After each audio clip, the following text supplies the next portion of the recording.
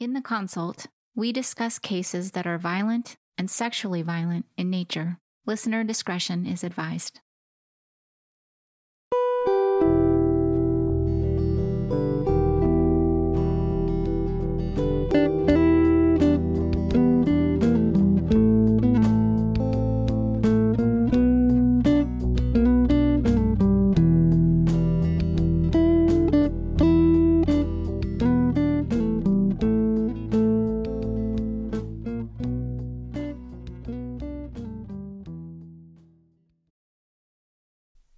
Welcome to the consult. I'm Julia Cowley, retired FBI agent and profiler and former special agent forensic scientist with the Tennessee Bureau of Investigation.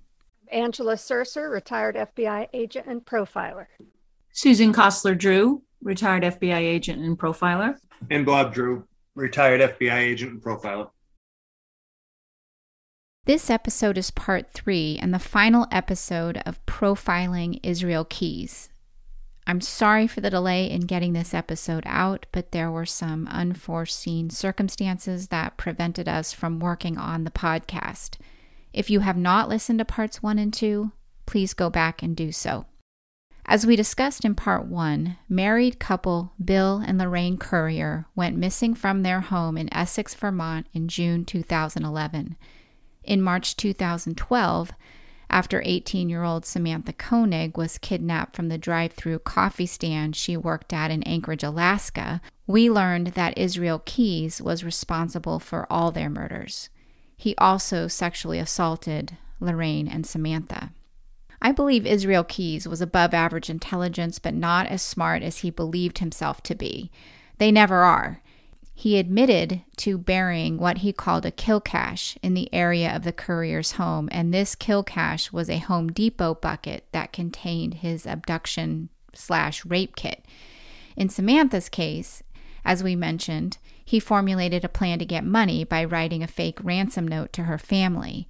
Samantha's father deposited the money into her account, and Keyes used her debit card to take the money out.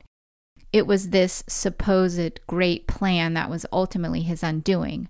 Authorities tracked the debit card usage in Arizona, New Mexico, and Texas, which is where authorities apprehended Keyes.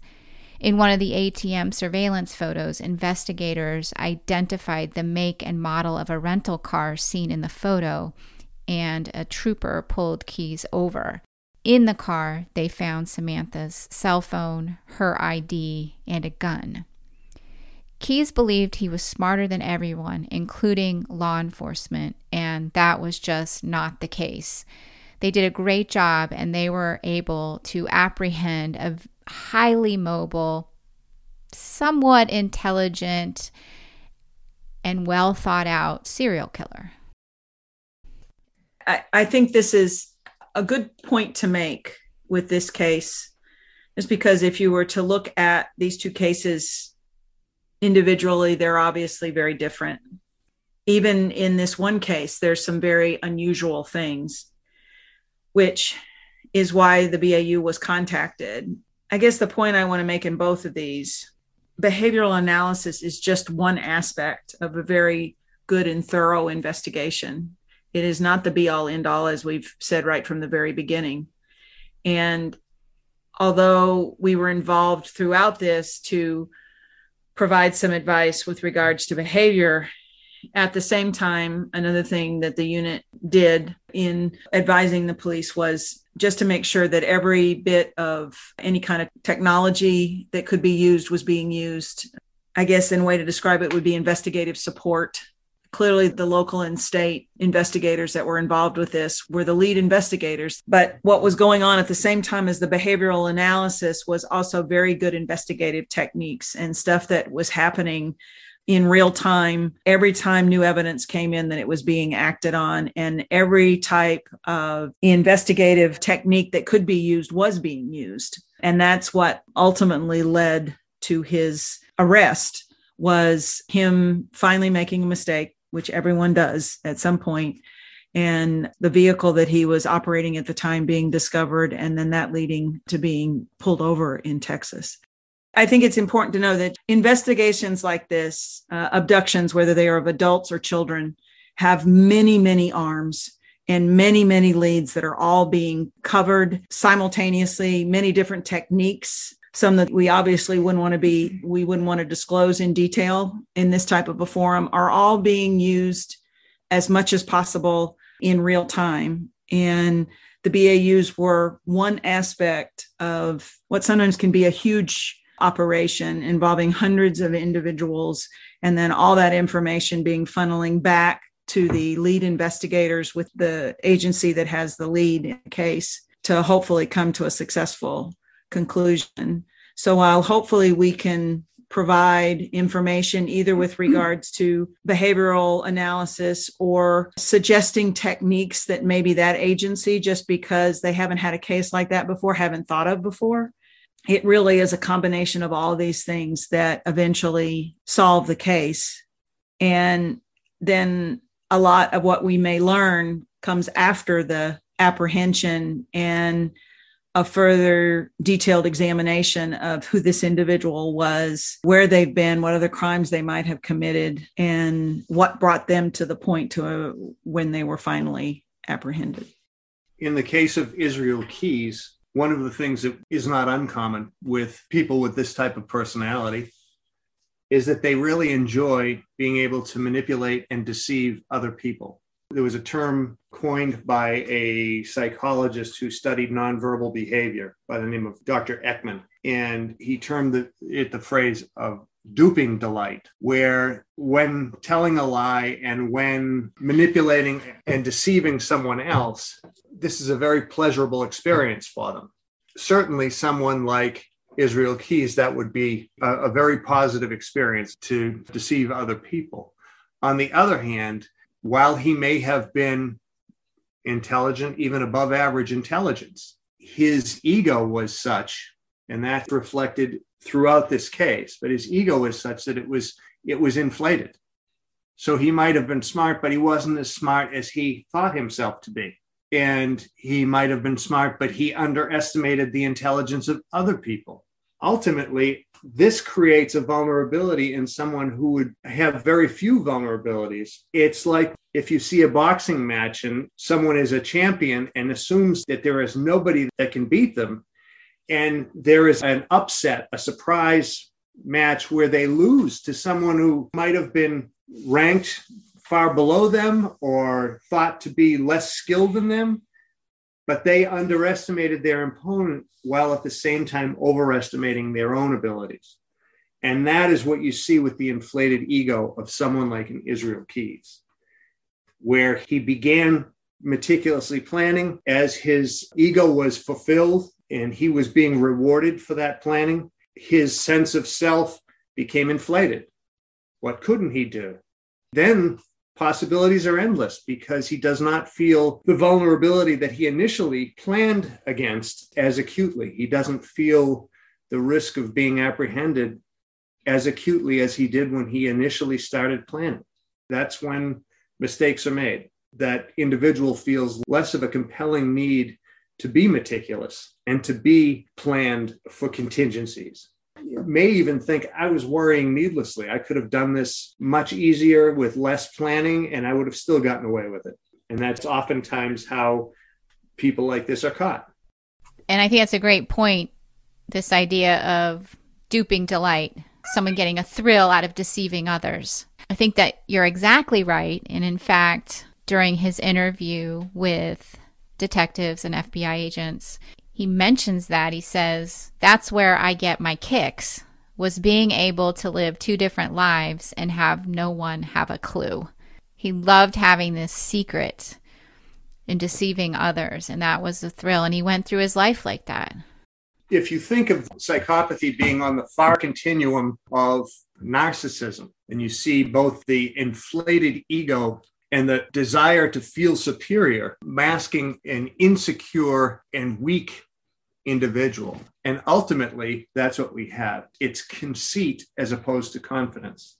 I think it's an intoxicating circumstance when he can feel superior to other human beings. I think that's very intoxicating. Hence his desire for control and his delight in deceiving people. The feeling or the incorrect conclusion is, I'm operating on a superior level than other people. They are outmatched with me. They can never compete with me. They're certainly not going to be able to catch me. I am a mastermind. The fact that he was intelligent only in his mind was evidence that he was correct in that assumption. So after being caught in Texas, he was extradited back up to Alaska, where he gave several interviews to detectives. And we learned a lot. He did confess to sexually assaulting and murdering Samantha Koenig the very night that he had abducted her. Upon his return from his trip with his family, he dismembered her and put her in a lake. It was a frozen lake. He cut a hole in the ice and put her body in the lake up there in Alaska. Members of the FBI dive team were able to go and recover her after his admissions. And as I mentioned earlier, during those talks, he admitted to other crimes over many years, offered details, and we were able to conclusively link him to the couriers. There's another case that I think investigators are confident he's responsible for, but they don't have forensic evidence, and that is the disappearance of a woman named Deborah Feldman in New Jersey. They're pretty confident there's enough details that he's responsible for that. And she was 49 years old. She went missing in 2009. But again, no forensic evidence. So he talked a lot. He talked a lot to investigators. And one of the things that I've often heard people say, and other experts say, is that these guys, meaning serial killers like him, love to talk. And he's certainly a good example of that. But we've seen other cases that we've worked on, cases we've covered in this show, where they don't want to talk. But in this case, he did. He sat down willingly with investigators and talked quite a bit. And he'd asked for a coffee. He wanted Americano, which was exactly what he had apparently ordered that night at the kiosk. And he wanted a Snickers candy bar and a cigar. So he had his demands. He wanted some favorable treatment while he was talking with investigators. But he said a lot of things, and ultimately he claimed responsibility for approximately 11 murders. Several murders. I don't know exactly, but I know he ended up killing himself. After talking with investigators at length before going to trial, he killed himself at the end of the year, December 1st, 2012. He was in the correctional facility where he was being held, and he slit his wrist with a disposable razor. And in his cell, they found what was sort of a suicide note, but I'll let Angela talk a little bit more about that, and 11 pieces of paper where skulls had been sort of painted on with Keyes's blood. And investigators believe that those skulls represent the total amount of his victims, 11 victims. And they truly believe there are other victims out there. They just haven't identified them.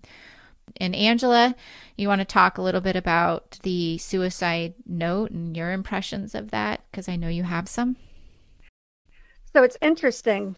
It's indicated that a suicide note was found. But when you actually read it, it's more of a statement. It's not really even related to waiting for his trial. It's not related to why he's killing himself or anything like that. Again, this is just an interpretation of some of the things that I read on there. Obviously, nobody knows exactly what he meant except for him. And he is no longer with us, so we can't ask him what he meant. But it is a very interesting statement. It's in a poetic format, so he's written it as if it's a poem. And one of the things I find very interesting is that he starts off talking mostly about maybe his ideological views and how they translate into his lack of respect or even disdain for consumerism and Americans focusing on material things or superficial things. I'd say at least more than half of it is related to that. And that's the beginning of it. Even the very first line, which reads, "Where will you go, you clever little worm, if you bleed your host dry?" Now, we don't know what that means, but when you keep reading and he's talking about the issues with consumerism, people not appreciating what they have, having big cars, things like that, it makes you believe he's talking about the earth and, depleting the resources. Talking about somebody who's so passionate about what he was doing and the killings he was involved in or performed. And the beginning of his letter that he leaves behind is about ideology. It's fascinating to me. It goes on. Here's another interesting line. I said part of it before. "Get in your big car so you can get to work fast on roads made of dinosaur bones. Punch in on the clock and sit on your ass, playing stupid ass games on your phone. Paper on your wall says you got smarts. The test that you took told you so, but you would still crawl like the vermin you are once your precious power grid's blown." So that sounds like a typical thing that extremists might say when they're talking about people being too commercialized and depleting resources and consumerism. And we know that he grew up in Utah and also in Washington State. So it's not uncommon to have people with, I'm not saying extremism, but with beliefs that are there to protect the earth. And interestingly, where he chooses to ultimately end up is Alaska, the last frontier, off the grid, so to speak. What you point out is like what he's writing is you're right, there's a lot of disdain. He's looking down on people. Here he is committing murder, but that's not bad. It's everyone else. Right. And as Bob was saying, talking about superior level, he's talking about people with their educations, their, I assume, diplomas up on the wall, but he's basically smarter than everyone else when it comes down to it. At the point that he dies, he has been identified as one of the most condemned types of individuals on earth. He is a sexually motivated serial killer. And he is writing not about that. He is basically aligning these base, disgusting acts, cruel acts, with this vaunted ideology as if to emphasize how superior he is and the fact that you'll never understand the way his mind works because it is just unknowable at your level. He probably knows these letters would be made public, that the public will never understand a mind that is just so well developed like his. Meanwhile, it's being written by someone who trolls around and kills innocent people for sexual pleasure. If he could pull off that manipulation and have people believe that he was somehow special, that would really be a trick.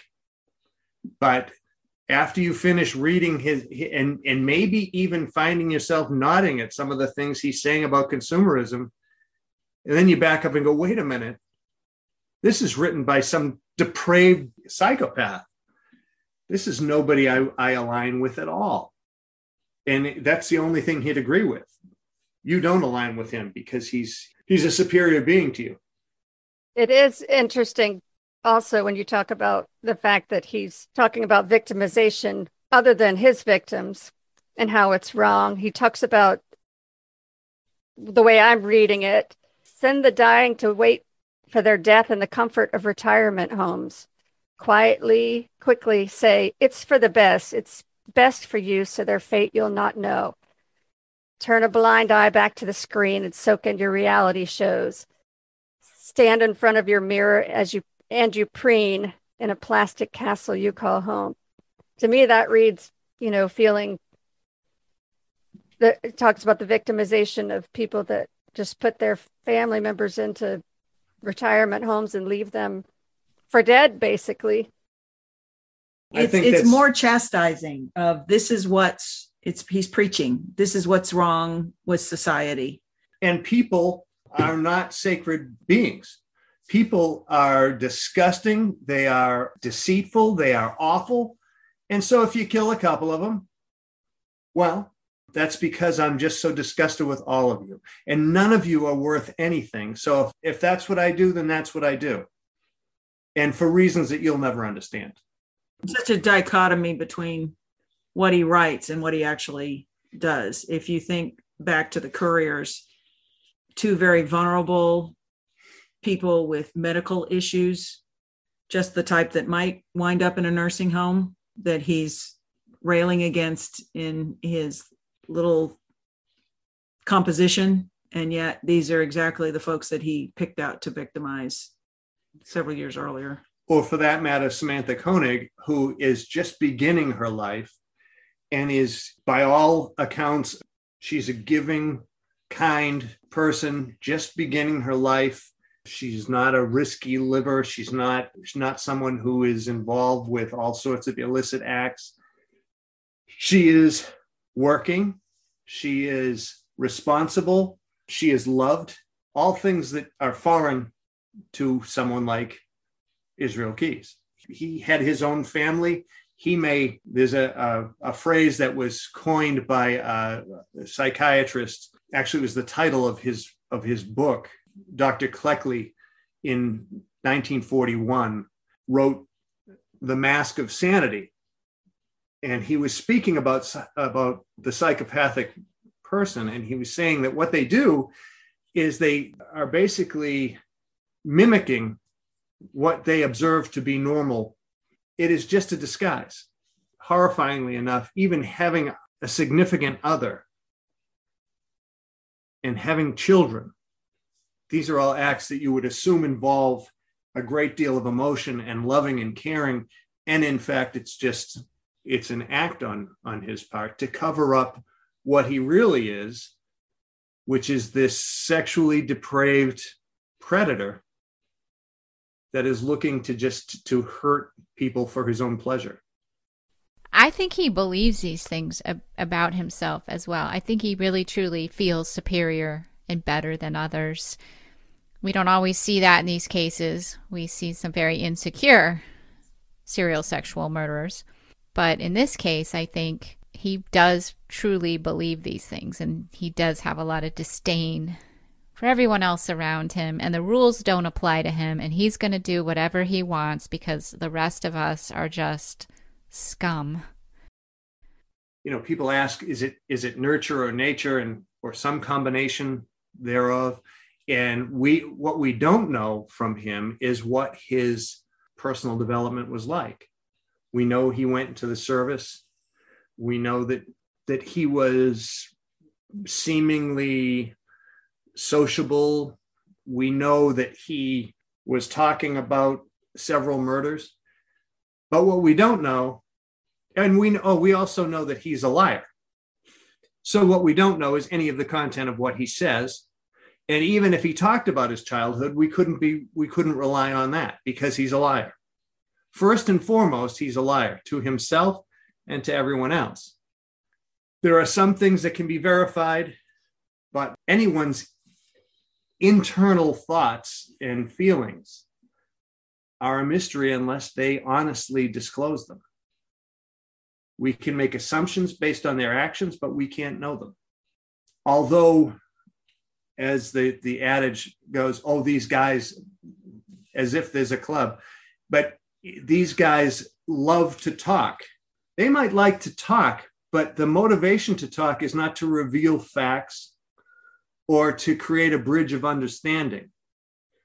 Their primary motivation is to decide what it is that is accepted as fact so that they can maintain that mask of sanity and they can maintain the secrets that are most valuable to them. So now he's dead and we'll never know the truth, the whole truth about Israel Keyes, or whether anything that he said except that which can be irrefutably proven external to anything he said, we'll never know the rest of it. And we'll never know how much is a lie, how much is a truth, and how much is just his opinion on things that have actually occurred. Absolutely. We won't know that. But it is fun to try to figure it out. This letter, which, I wouldn't even call it a suicide note. Who knows if it was even meant to be a suicide note or just some scribing that he did. But just to finish, another interesting part to me is that the last line regarding what we were talking about before is the land of the free, land of the lie, land of the scheme, Americanize. And then he switches right from that. The next line, he starts going into what is seemingly about the murders he committed or the victims that he had. Although, again, we don't know if that's exactly what it is. So one of the lines here is, I looked in your eyes. They were so dark, warm, and trusting, as though you had not a worry or care. The more guileless the game, the better potential to fill up those pools with your fear. Basically, it's you're vulnerable, you're trusting, you're a good victim for me, and soon you'll be filled with fear. It's the best kind of victim for him because he loves to fool people. And to see that change in them when they realize who he really is probably something that is very meaningful to him when he's committing his crimes. But perfect victim. But I think you're right, Angela. I think that sums it all up right there. And as we keep talking about, as Bob mentioned, he loves the lie. He loves fooling people, seeing that trust in their eyes, but he knows who he really is and what he's really going to do. And in that, he feels in control, which is another part of this, is that control of fooling people, of instilling fear in his victims. And he mentioned this in his statements, was that a lot of these aspects we were talking about, the organization, the planning, in his writings, in any of this, whether he's fooling someone, whether he's leading them on and hoping that Samantha is still alive, or he's conned somebody into a vulnerable position, and then he knows later that he's going to commit great violence and kill them, and to watch that recognition in his victim's face go from some kind of a hope that maybe I can get out of this to life to realizing that they're going to be killed. All of that is immensely gratifying, but it's also kind of an ultimate control of not only his immediate victim, but then of any of the people that are associated with his victim. If he thinks he's fooling the police, and he's controlling that too, he's controlling the investigation. There's an immense amount of gratification that I think comes just from that. And in that same line, Angela's said, there's not really a suicide note. It's some kind of a diatribe. Oftentimes we think of suicide of someone who is so desperate, who has lost so much hope, who oftentimes is suffering from such a severe depression that they just can't really see their way out of that, and that this is really the only way to alleviate the pain that they're suffering. This is not where Israel Keyes was. I believe this is not someone who was desperate. This is someone who was continuing to maintain control of his destiny. He wasn't going to have to go through a trial. If it was going to end, he knew at this point he was going to be jailed for the rest of his life, that he would no longer be able to travel. He would no longer be able to enjoy the things that meant the most to him. And so it was like, I'm going to end this now, and I'm going to end it under my own terms. He wanted to make sure that this was interpreted not as someone, and oftentimes people, the despondent who end up taking their own lives, feel that they're no longer worthy of life, or they're failing in the world and have no hope. Rather, what he does, first he states this very condescending ideology where he's chastising humanity for its faults. But ultimately what he's doing is, he hasn't failed. The world has failed him. He he is dismissing himself from any more of this BS that is life on this earth. He doesn't want to be associated with people because people are, as he puts, they're scum or vermin, and he doesn't want to be associated with them. The interesting part when he mentions to me, the innocence or maybe even gullibility of victims in this, I look into your eyes and see trust. Someone who's trusting and gullible and innocent, in his view, at least his stated view, is stupid. You could look at the vulnerable because they're innocent and gullible because they're innocent as virtuous and in a sense superior to perhaps the more cynical of us. But he doesn't. He doesn't want to. In fact, I would bet there is a certain amount of resentment for someone who has maintained the ability to trust other humans and to be gullible because they don't think in evil terms, and to have maintained a modicum of innocence into adulthood. I would bet that he resents that because he was not able to maintain that if he ever remembered having it. And he sees his reality as the reality. And these people are just stupid and deceived. And so the fact that he victimizes them, well, that's, in his view, well, what do you expect if you walk around so vulnerable like this? You as a population do terrible things to the earth and each other, and you live this ridiculous life. On top of that, you're not even aware of it. And you end up being vulnerable to someone like me because you're stupid. When in fact, who he's victimizing are people who are good people, and good people don't think along the terms that someone like Israel Keyes thinks. He's more or less an expert in being an evil person. And everyone else is, in that particular subject, less informed than he is.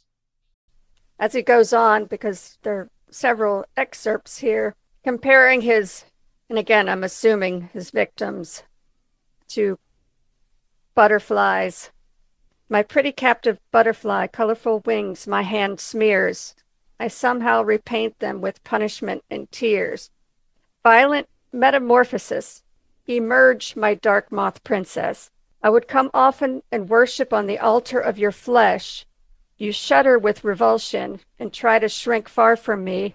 I'll have you tied down and begging to become my Stockholm sweetie. So as you could see, he wants to take them from being their beautiful, innocent selves and smear them with fear to fulfill his fantasy.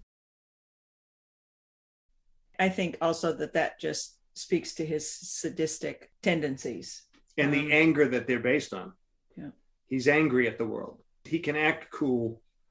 That imagery and those words betray this confident air that he tries to put on and tell you that he is a frustrated, angry, weak individual, does not even see has lost the connection enough to even understand that he's weak. He feels that he has discovered the truth. Maybe at some point he wasn't as far down the road as he ended up, that he was less informed, that now he is more informed. But I don't think he sees it. I don't think he's aware of it. I think he's lost awareness of that. I think he feels like he is superior and that he's embraced this fantasy. But in fact, his sadism, it is anger. It is anger because he cannot live in connection and conjunction with the world. In this instance, this particular instance too, I think he may be taken a little, talked about him possibly being above average intelligence. Maybe he was well read. He's taking a little artistic license here. This sounds a little a la Silence of the Lambs with the moth reference, etc. Again, in reading this here, he is in his, possibly maybe this is his last statement to the world or whatever, and he's writing in some type of a poetic fashion, and yet he's a serial killer. It's these two things that are just so diametrically opposed that he fashions himself some type of a great writer completely removing himself from the fact of who he at the core really is, to speak in any kind of a quasi flowery language and try to describe what it is that he's done in an eloquent way. Again, possibly borrowing from Silence of the Lambs, that he's still at his core, someone who's a sadistic, sexually motivated serial killer. Well, he's extremely grandiose, but would expect that because he has this inflated sense, this fantasy of unlimited power and intellect and whatever. And he wants that to be part of his legacy is, wow, he was just, an evil genius. And the thing is, people are writing articles. If you Googled his name, you will find that there are articles written about how he stumped law enforcement, etc., because he was just so smart. I'm sure if he had the ability to read those, that would be exactly what he would want to laminate and tack on his wall.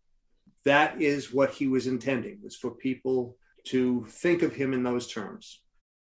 Probably thought when he wrote that his legacy would go on and on and on, as if it was going to be some published material that was going to be referenced for years and years to come.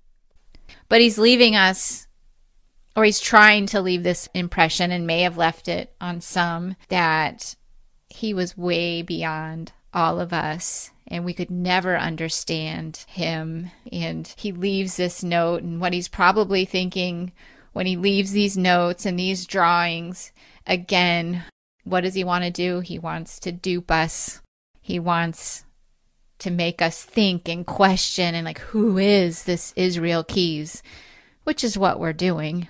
We've learned a lot from him, but he's really not as mythical or legendary as he wanted us all to believe. Exactly. Grandiose is a great term. Grandiose. In particular with the skulls done in his blood. I mean, it's really over the top, dramatic, last effort to draw attention.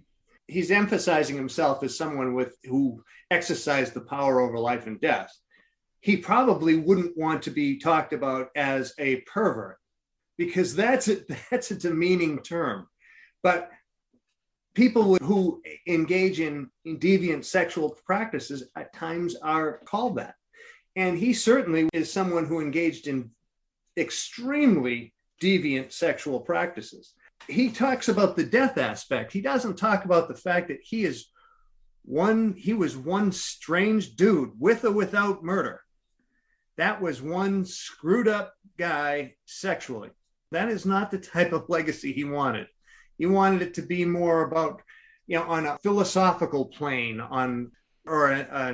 just an esoteric, unknowable plane. Certainly not, well, I found it sexually stimulating to hurt people. I'm a grubby little pervert. That's not what he wanted anyone to think of him as, but that's what he was. Bottom line. And yet we have books and media that portray him again as this sort of evil genius of some sort, and he's not at all. I think in closing, especially given what Bob was just talking about, in that what Israel Keyes, I think how he would like to be remembered as opposed to what he truly was, is instead, rather than the focus being so often on those who perpetrate the crimes, is to remember the victims, to remember the individuals that were lost to family and to friends, whether they be a middle-aged couple that weren't hurting anyone, who were just living their quiet lives, or a young woman full of life and looking forward to everything that life could offer, that were suddenly and violently taken from this world. We so often focus on the predators, when I wish, in particularly in the media, that we focused much more heavily on the victims and who they were and the loss to society of a whole because of their deaths. Thank you. Thank you all, my dearest friends and colleagues, Angela, Susan, and Bob. That's it for this episode of The Consult. Thank you for listening.